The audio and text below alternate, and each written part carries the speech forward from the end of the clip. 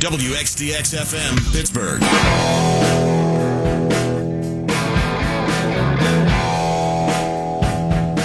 Here's some tweets I got about the Steelers' backup quarterback situation. They are simply delightful. Here's one from Whiplock. A very appropriate name, I'm thinking. Only reason Landry is backup is he knows the offense to a T, and Ben is comfortable with him, knowing he is not a threat to take his job. Steelers will not cut a third pick in Rudolph, so Dobbs is the odd man out. Okay, so Ben is comfortable with Jones because Jones is not a threat to take his job. Yo, Paul Brown, no one is a threat to take Ben's job. What, you think Dobbs is a threat and Ben's uncomfortable with that? You're getting Dobbs confused with Jimmy Garoppolo. Ben could lose a leg and Dobbs couldn't beat him out. From William, Landry Jones has no place in the future of this team. Zero. I would rather have a backup that brings a different skill set to the table than Ben, plus two versions of the same guy. Keeping Dobbs makes the most sense. Keeping Jones makes none. Yeah, but this isn't about the future of this team. It's about this year, all in. And you don't want a backup that's never played in a regular season game. And that stuff about a different skill set, do you think that if Dobbs replaced Ben in a game because Ben got hurt, that the Steelers would go to a totally different playbook because of Dobbs' skill set? Do you think the other team would be confused and not know what to do? The answers are no and no. And from Dave, Landry has a winning record in actual NFL games. You know how rare it is to be a backup and have a winning record? He does just enough to win, which is the absolute best you can ask for from a backup. Hey, hold on a second. That tweet makes sense. How the frig did that slip in there?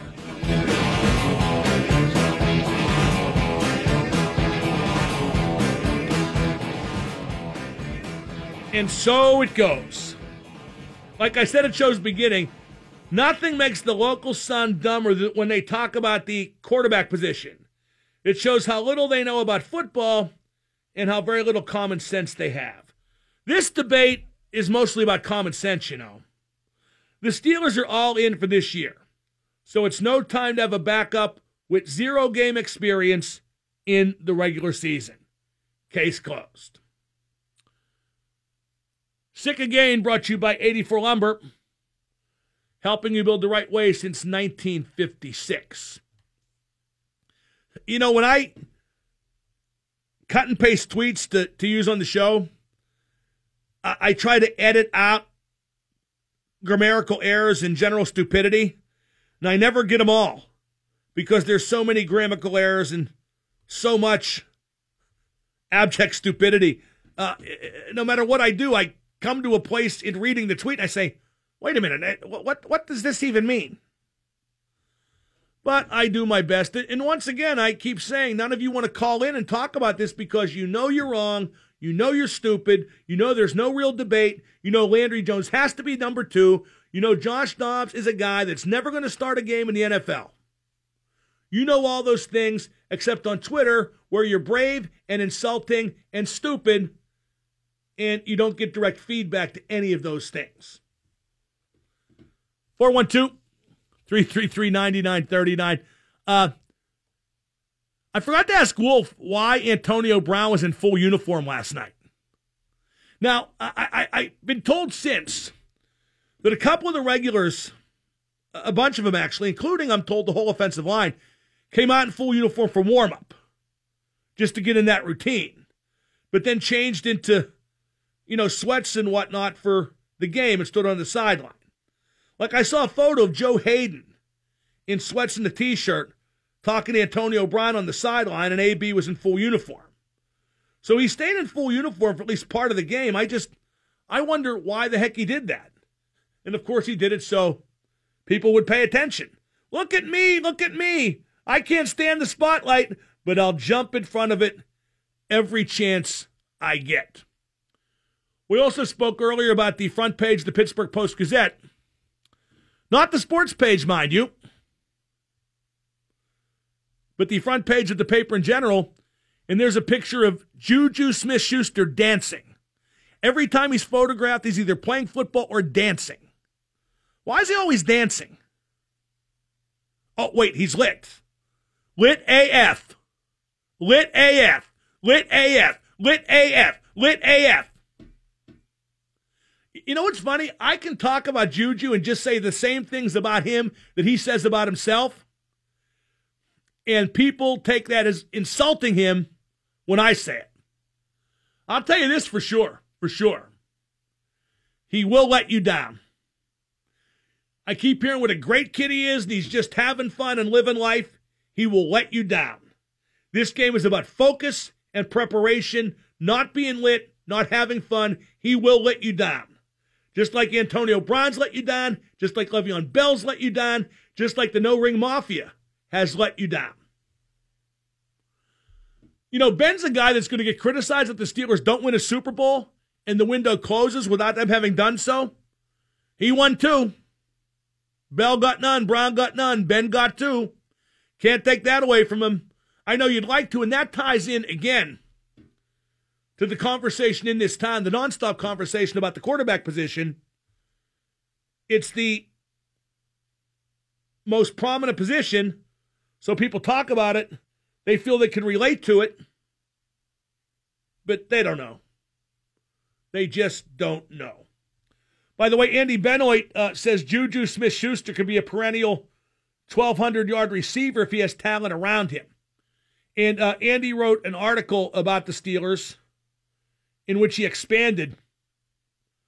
What he means is Juju's a good number 2 receiver. In a nutshell, that's what he said. He's not a number 1, he's a number 2. And I believe Juju is a good number 1 receiver. I believe it could be even better. I'm just curious to what his season winds up being this year when it looks like it's all dancing in Fortnite from a distance. That's what it looks like.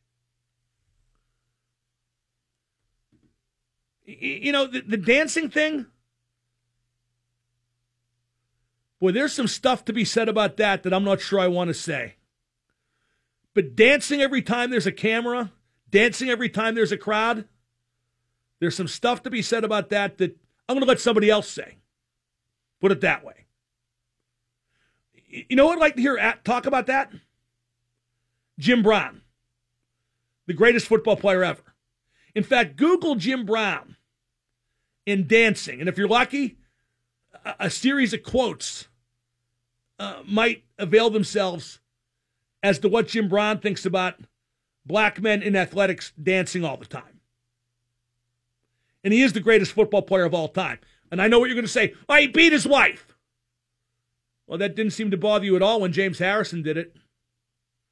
And just because James Brown was a domestic abuser, and that's extremely regrettable, that doesn't nullify his opinion on everything else. Because his opinions when it comes to football, both back then and now, are extremely, extremely valid. We got Josh Yohe at 4:30. You know what? As you've noticed, I do have contempt for the audience. I just, especially the callers, I don't consider many of you to be on an intellectual level with me. I mean, not even close.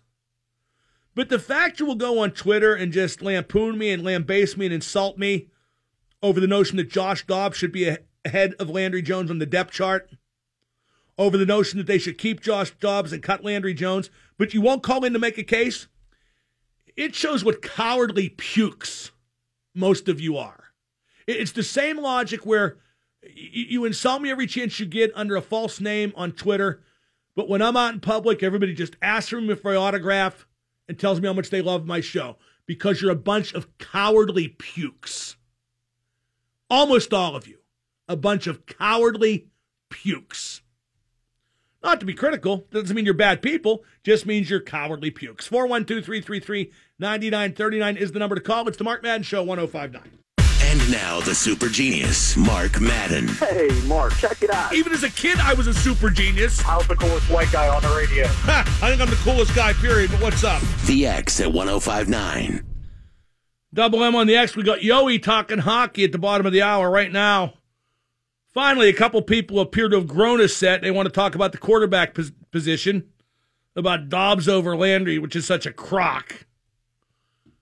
Let's go to Todd in White Oak. Todd, you're on with Double M. Good. What's that? Super genius. Super Genius, AFC playoff game, Cincinnati, Pittsburgh.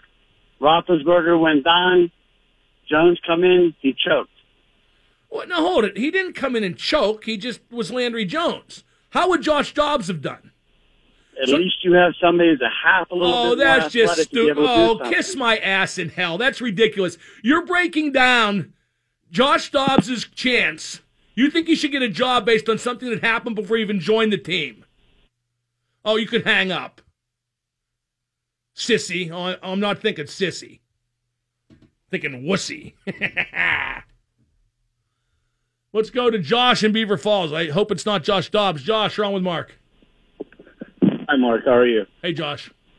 Hey, why not carry 4 quarterbacks? What's the upside of that? Well, I was listening to Pursuit this morning. He broke it down pretty clearly. It basically boils down to Josh Dobbs or Danny McCullers. I'd rather have Danny McCullers. That's not even close to me. What Well, I mean, Danny McCullers is the backup nose tackle. Josh Dobbs is the 4th quarterback. How often does the 4th quarterback even come into play in a season? How many teams even use 3 quarterbacks?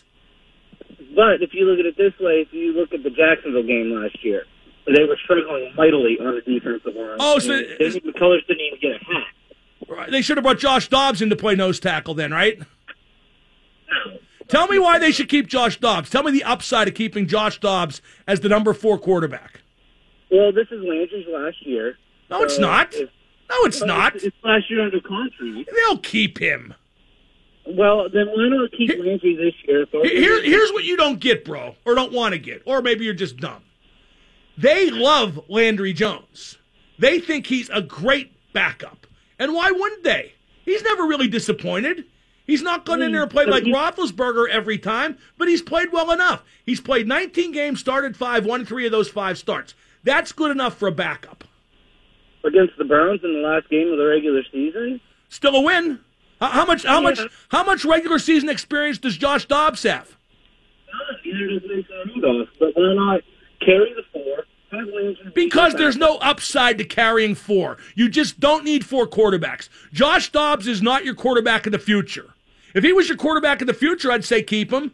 But if he was that keep him as number 3. But Mason Rudolph is the quarterback of the future. Why are you so in love with Josh Dobbs? Why do you think there's an upside to keeping him? Because there is no tangible upside.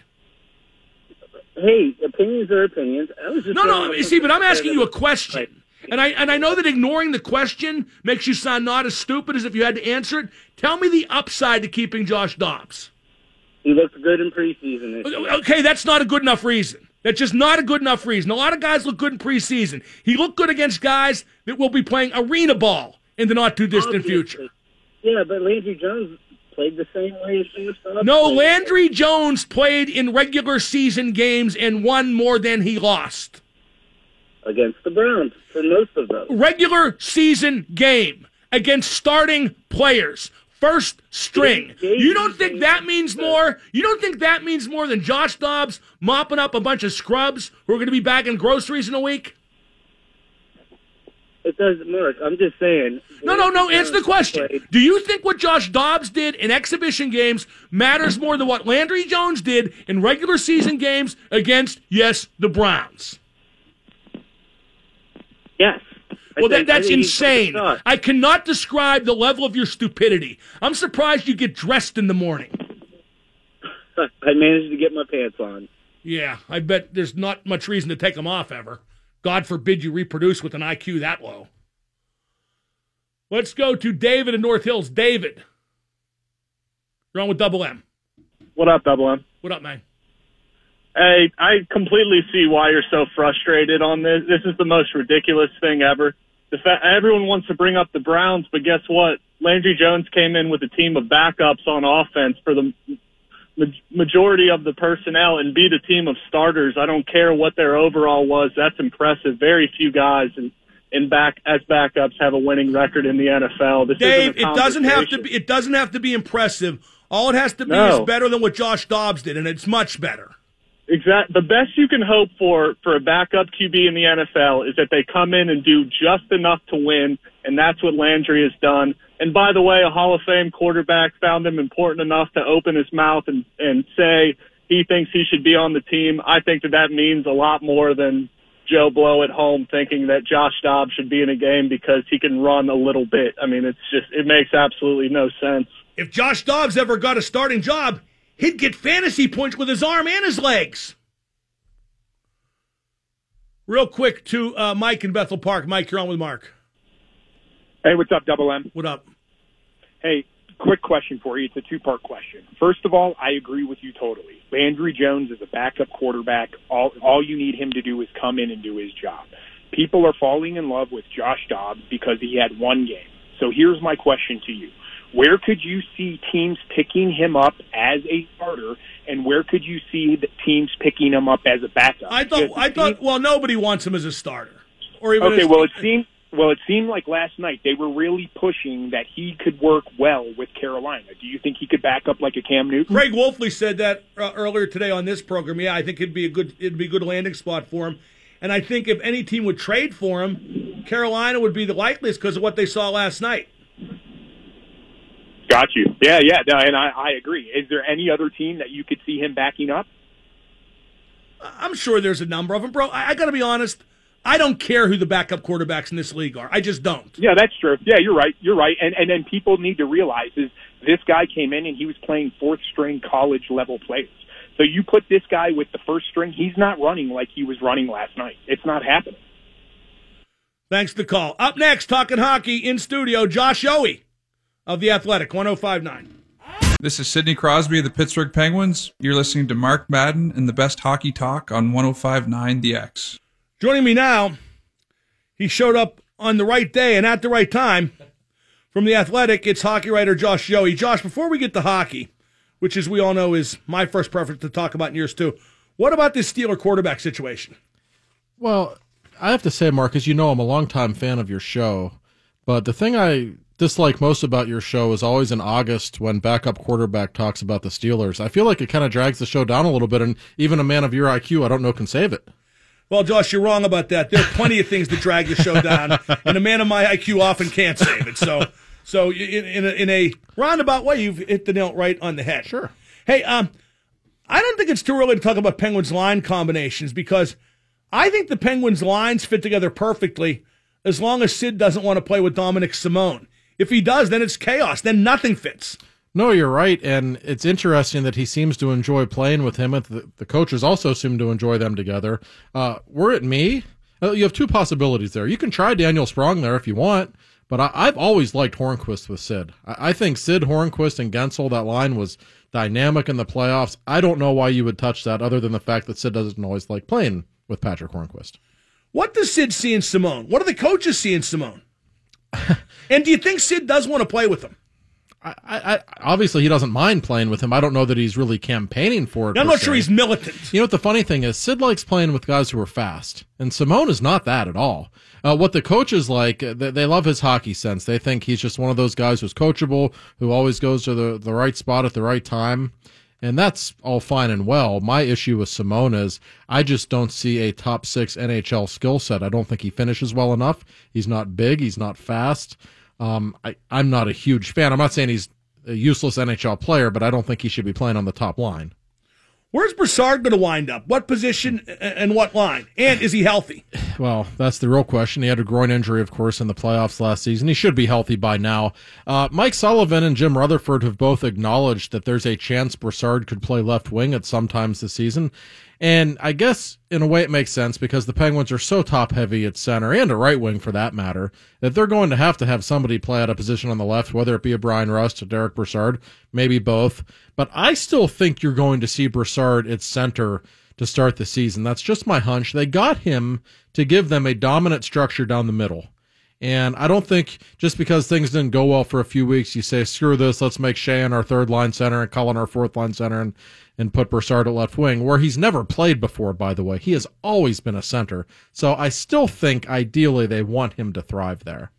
How many centers are the Penguins going to keep? Because right now, they legitimately have 6 NHL centers. Yeah, I mean, Probably all of them. I mean, Matt Cullen's going to play in the left wing, I believe. I think Riley Shane will start as the fourth line center. I think Cullen will play on the left side, and he has played a lot of wing in his career. He is certainly a versatile guy. He's legitimately a guy who can play any of the 3 forward spots. Cullen can. That's one of the things. I know he's 41 years old, but that's one of the things that is still appealing about him. You can put him on a fourth line role, and he can literally play any of the 3 spots. You can't say that about many people. They picked up Derek Grant also, and I don't know what to make of him.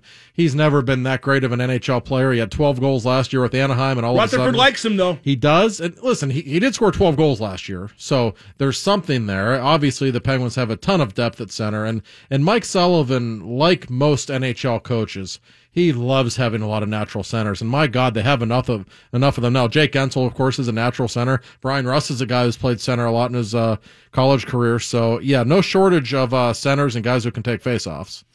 At what point do Sid and Gino hit a wall and their production dips? And I don't see that happening yet, but I am cognizant of Gino being 32 and Sid 31. Yeah, I had that conversation with Jim Rutherford last week, in fact, and he told me essentially that a few decades ago, this would have been in the age where you'd be worried about them, that there would be a decline. But that in this generation, being 31 or 32 is kind of like being 36 used to be. So it's a little, or vice versa. So it's a little different now.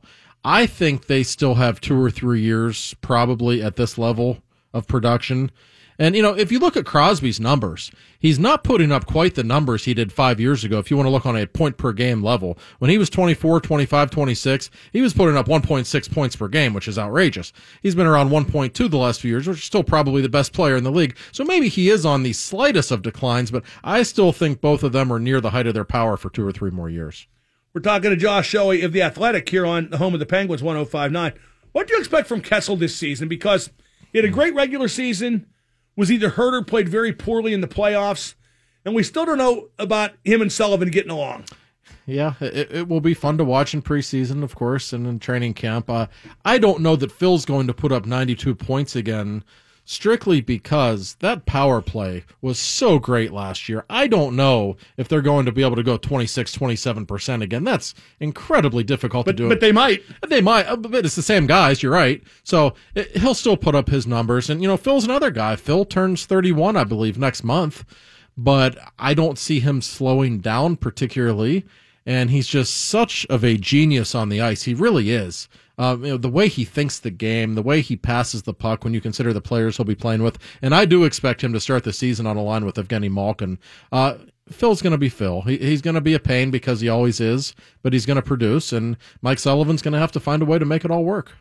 You wrote a story about Letang, and we're immediately attacked by both those who like Letang and those who don't. What makes Letang so polarizing? Well, among Penguin fans. I mean, listen, he is the kind of guy. When he makes a mistake, Mark, the whole arena sees it. There is absolutely nothing subtle about Chris Letang's game. I don't know that I've ever seen a player quite like him in that regard. But at the same time, I think we've been watching him. I don't mean you and me, but people in general have been watching him for more than a decade now. And I really think people take for granted the things he can do. He is a one-man breakout. He does get the puck to Crosby and Malkin better than almost any defenseman in the world could. But we've watched it for so many years that I think we take a lot of those things for granted. And so that's not fair to him. We all know he didn't have a great season last year. He clearly didn't. But he knows it too. Of course he doesn't. Chris is maybe the most prideful athlete I've ever covered. I mean that. He takes himself and the game so seriously. And finally, either him or Josh Dobbs. Enough of that talk. But at the end of last season, Mark, Letang finally admitted, we were interviewing him, and he finally admitted, I'm having a bad season. And earlier in the year, he couldn't do it because he's so serious and such of a perfectionist. But I think this summer will be a good thing for him. He can finally work out the way he's used to. I bet you he rebounds this year. I really think he's going to have a good season. And I think Jack Johnson's going to have a good season, too. And because of that, Josh, I expect the Penguin defensive core to be improved. There aren't really any holes. Jamie Alexiak, to me, he was so good last season. Now, given that I think the bar was pretty low, and this is a guy who's supposed to be a first-round bust, and I guess he was in Dallas, But boy, he did not struggle with the Penguins. In fact, I saw him getting stronger for large portions of the season. They think he has the potential to be a top 4 guy. I'm not so sure he doesn't. And when you look at the rest of the blue line, Dumoulin goes without saying how good he was last year. This is a legitimate top 2 NHL defenseman. Ole Mata, solid as a rock. Schultz keeps getting better and better. I think Johnson will be fine. And Chad Ruhwedel, I don't love him when he's in the lineup, but as a number 7, perfect. Where does Rust wind up in the lineup? Where does Aston Reese wind up? Where does Sprong wind up? Those are a lot of interesting questions. Let's start with Rust. I think he's going to have to play on the left side, Mark, simply because Jim Rutherford has said Daniel Sprong's making the team, and he's going to be a right wing. He said Derek Pouliot would be making the team as well. Well, I think Pouliot did make the team. He just never played. But nonetheless, no, he made Vancouver. Well, a little bit. Let's assume that he does make the team, and I think he will. They're just so top-heavy at right wing. You've got Phil Kessel, who doesn't look very good on the left side. Hornquist absolutely can't play the left side. Rust is better on the right side, but he can play the left wing. He's been fairly effective doing so. I think he'll start the season, if I had to guess, on the left side with Derek Brassard at center on the third line. And listen, Sprong is the story of training camp. We know how much talent he has. And we also know that he, fairly or not, has the reputation of being a guy who's not the easiest in the world to coach. I'm curious to see how he looks, what kind of condition he reports in, and how the Penguins plan on using him. He's a big-time talent, but it's not like they really need more goal scorers, so it's not like there's an easy slot for him to fit into. So where he does fit in is very interesting to me. Well, being coachable shouldn't matter as much as it seems to there, because I would much rather have a less coachable Daniel Sprong than a eminently coachable Dominic Simone. I could not agree more, but the fact of the matter is I think we saw how those two were treated last year.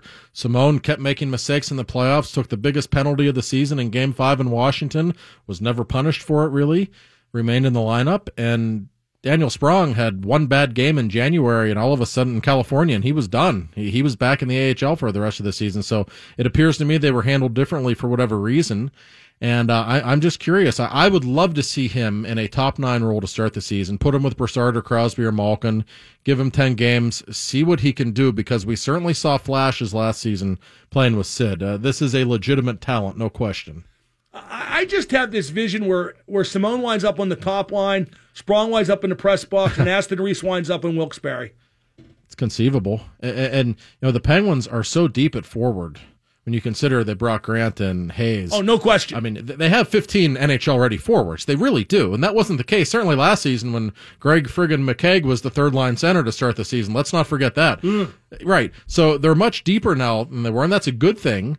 But it is interesting to see if some of the veteran guys they brought in will be given playing time, or Sprong and Aston Reese. And Sprong and Aston Reese are different because they're polar opposite players. Aston Reese is not a guy who jumps out at you with his talent the way Sprong does, but I think the coaches do kind of like him. They like that he plays, your classic simplistic game.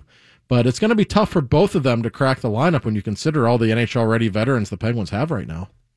What are your expectations for Matt Murray? And really, it's all about health with him. I think when he's healthy, he's one of the top 10 goalies in the league, maybe top 5. Yeah, I saw the NHL Network did some poll the other day where they ranked the top 10 goalies, and he wasn't among them, which I was kind of amused by given his Stanley Cup ring collection. Right, he's only won 2 cups in 3 years. And his all-time, I know he plays for a good team, but his all-time winning percentage is something outrageous. I think he's won like 70% of his starts or something. Matt Murray's a really good goaltender, and I know he was pretty average last season, certainly for his standards. And I know the glove hand is shaky sometimes, and that drives people absolutely nuts. But I defy you to find another weakness in the kid's game. And I use the word kid for a reason. He's 24, which for a goaltender is really, really young at the NHL level. He's going to get better. We know mentally he is as strong as they come. He had to deal with an awful lot last season. He got a summer to relax finally, which he probably needed. I think he's going to have a really, really good season. I know people are fascinated about which backup will, DeSmith or Tristan Jarry, who will it be behind him. As long as Matt Murray's healthy, it's not going to be that big of a deal. That's a big if, though, and since you brought it up, who is the backup goalie? Well, listen, I can't get over the fact that this coaching staff loves Casey DeSmith, and I know. I mean, the goalie coach coached him in college. He did, and I will say in DeSmith's defense, his numbers at the NHL level and the AHL were better than Jarry's last year, not by a big margin, but they were. But that said, Jarry has the better pedigree, and I have it the way I understand it is it's an open competition in training camp. Whoever plays better gets the nod. Jari is going to be owed a little bit more money at the NHL level. That could theoretically make a difference with the cap, but it's going to be there's not many battles in this training camp, but that'll be fun to watch because I think there's battles for playing time and spots further up the depth chart, but I think the roster spots are fairly decided. Yeah, that's about. We know who the 7 defensemen are, and the forwards. We don't know who the 12 on opening night will be, but we know from which 15 they'll come.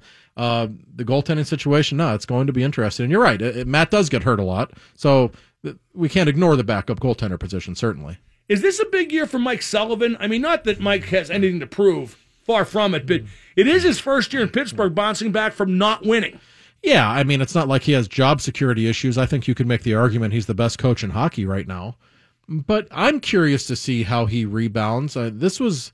the Washington series was literally the first negative the guy has ever had on his resume. Not that it was his fault, but he's never tasted defeat before. So how will he respond? I'm fascinated to see it. And I'm also interested to see if he makes any changes at all in his system, Mark. Coaches hate doing that. It's kind of an ego thing, I think. They all think their system is the best. I think we saw some flaws in the Penguin system last year. I think they were far too aggressive at times. The number of odd man rushes they gave up to the Capitals in return with how many the Penguins had. That's why they lost the series. I'm not blaming Sullivan. You can say it was bad execution. That's fine. I think they need to implement a slightly more conservative style, and I still think they would score as many goals. I'm curious in training camp if he makes any changes. Finally, Josh, do you think that Rutherford still has a big trade up his sleeve, or do you think he likes the team the way it is? I mean, obviously, there'll be adjustments made at the deadline. But do you think right now Jim is satisfied with this group? I think he is. Nothing is brewing at the moment. In a perfect world, Mark, he would love to add one more left wing who can score. If you look on the left side, other than Jake Gensel, there's a lot of Carl Hagelins and Zach Aston Reese's players they like, but players who might not score a lot of goals. Hey, there's some left wings out there. There's a guy in Montreal named Max Pacioretty who would look awfully good in Pittsburgh, but salary cap wise, I don't think that could work. But yeah, Jim will be looking for a left wing at some point, I would guess, but I think he's pretty content with his team right now. I just think he wants them to play for a couple of months and see how they look. That's Josh Owie from theathletic.com. I'm Mark Madden. Bob McLaughlin next, 105.9. And now the super genius, Mark Madden. This is one of those two-chin strap, bring the duct tape type of affairs. What the? They're going to make us play a wild card game. It's not fair. It's not fair. It's not fair. The X at 105.9. Double M on the X. I'm joined by Bob McLaughlin. Bob is brought to you by 84 Lumber. Bob, what's your take on the mania? And it's running wild, dude. The mania that Josh Dobbs should be the number 2 quarterback and Landry Jones should be cut or traded or shot. It's really overboard, isn't it? It is overboard, and it is mania. I mean, even in the hallways here to Mark, thank God we had an early out today because all sorts of people stopping in the hallway, arguing on why he should stay, Josh Dobbs should stay, and Landry Jones should be cut. Because in the hallways here in the building? Couple people here. Oh, I would have punched them right in the face. I thought you were right going in the to. face. I didn't hear them talking about it, did I? I mean, because I'm oblivious. I don't know if you were in your office. I'm oblivious to what's being said. Yeah. It was in the hallway outside of your office a little bit farther down. For the best of reasons, Bob, I don't care. Well, look, he was impressive last night. Let's put it that way. But as you've been saying for the first 2.5 hours of this show, or 2 hours of this show, look who he was going up against. These are not starting defenses that he went up against last night. And as you and Wolf talked about, he had to manufacture some of that stuff because the stuff that was supposed to happen broke down. Now, I'm not saying that was all Josh Dobbs' fault, and he did a nice job. 8 of 12 for 151, scored on 3 out of 4 drives. That's great for another team to use as a backup quarterback with him because he doesn't have a place with the Steelers. Yeah, and what people refuse to accept is that decision was made a long time ago. Agreed. That they played Dobbs last night, A, so they didn't have to play Jones and risk injury, and B, to help build his resume and get some tape together on him, and he made the most of that. I give the guy credit. He's just not better than Landry Jones, and he's just not a guy you want to put in the backup quarterback spot when you're all in to win this season. Exactly, and that's the key point. The Steelers are in to win this year. They need somebody tried and true, somebody tested, somebody who knows the offense in and out and can go in any circumstance, in any situation. You just don't get that with Josh Dobbs, unfortunately for him, but he will make a good backup quarterback somewhere in the league. There's absolute garbage out there. Even some of the starting quarterbacks out there, Mark, are garbage. He's got a place in the NFL. Yeah, I think that he did himself a favor doing so well against Carolina.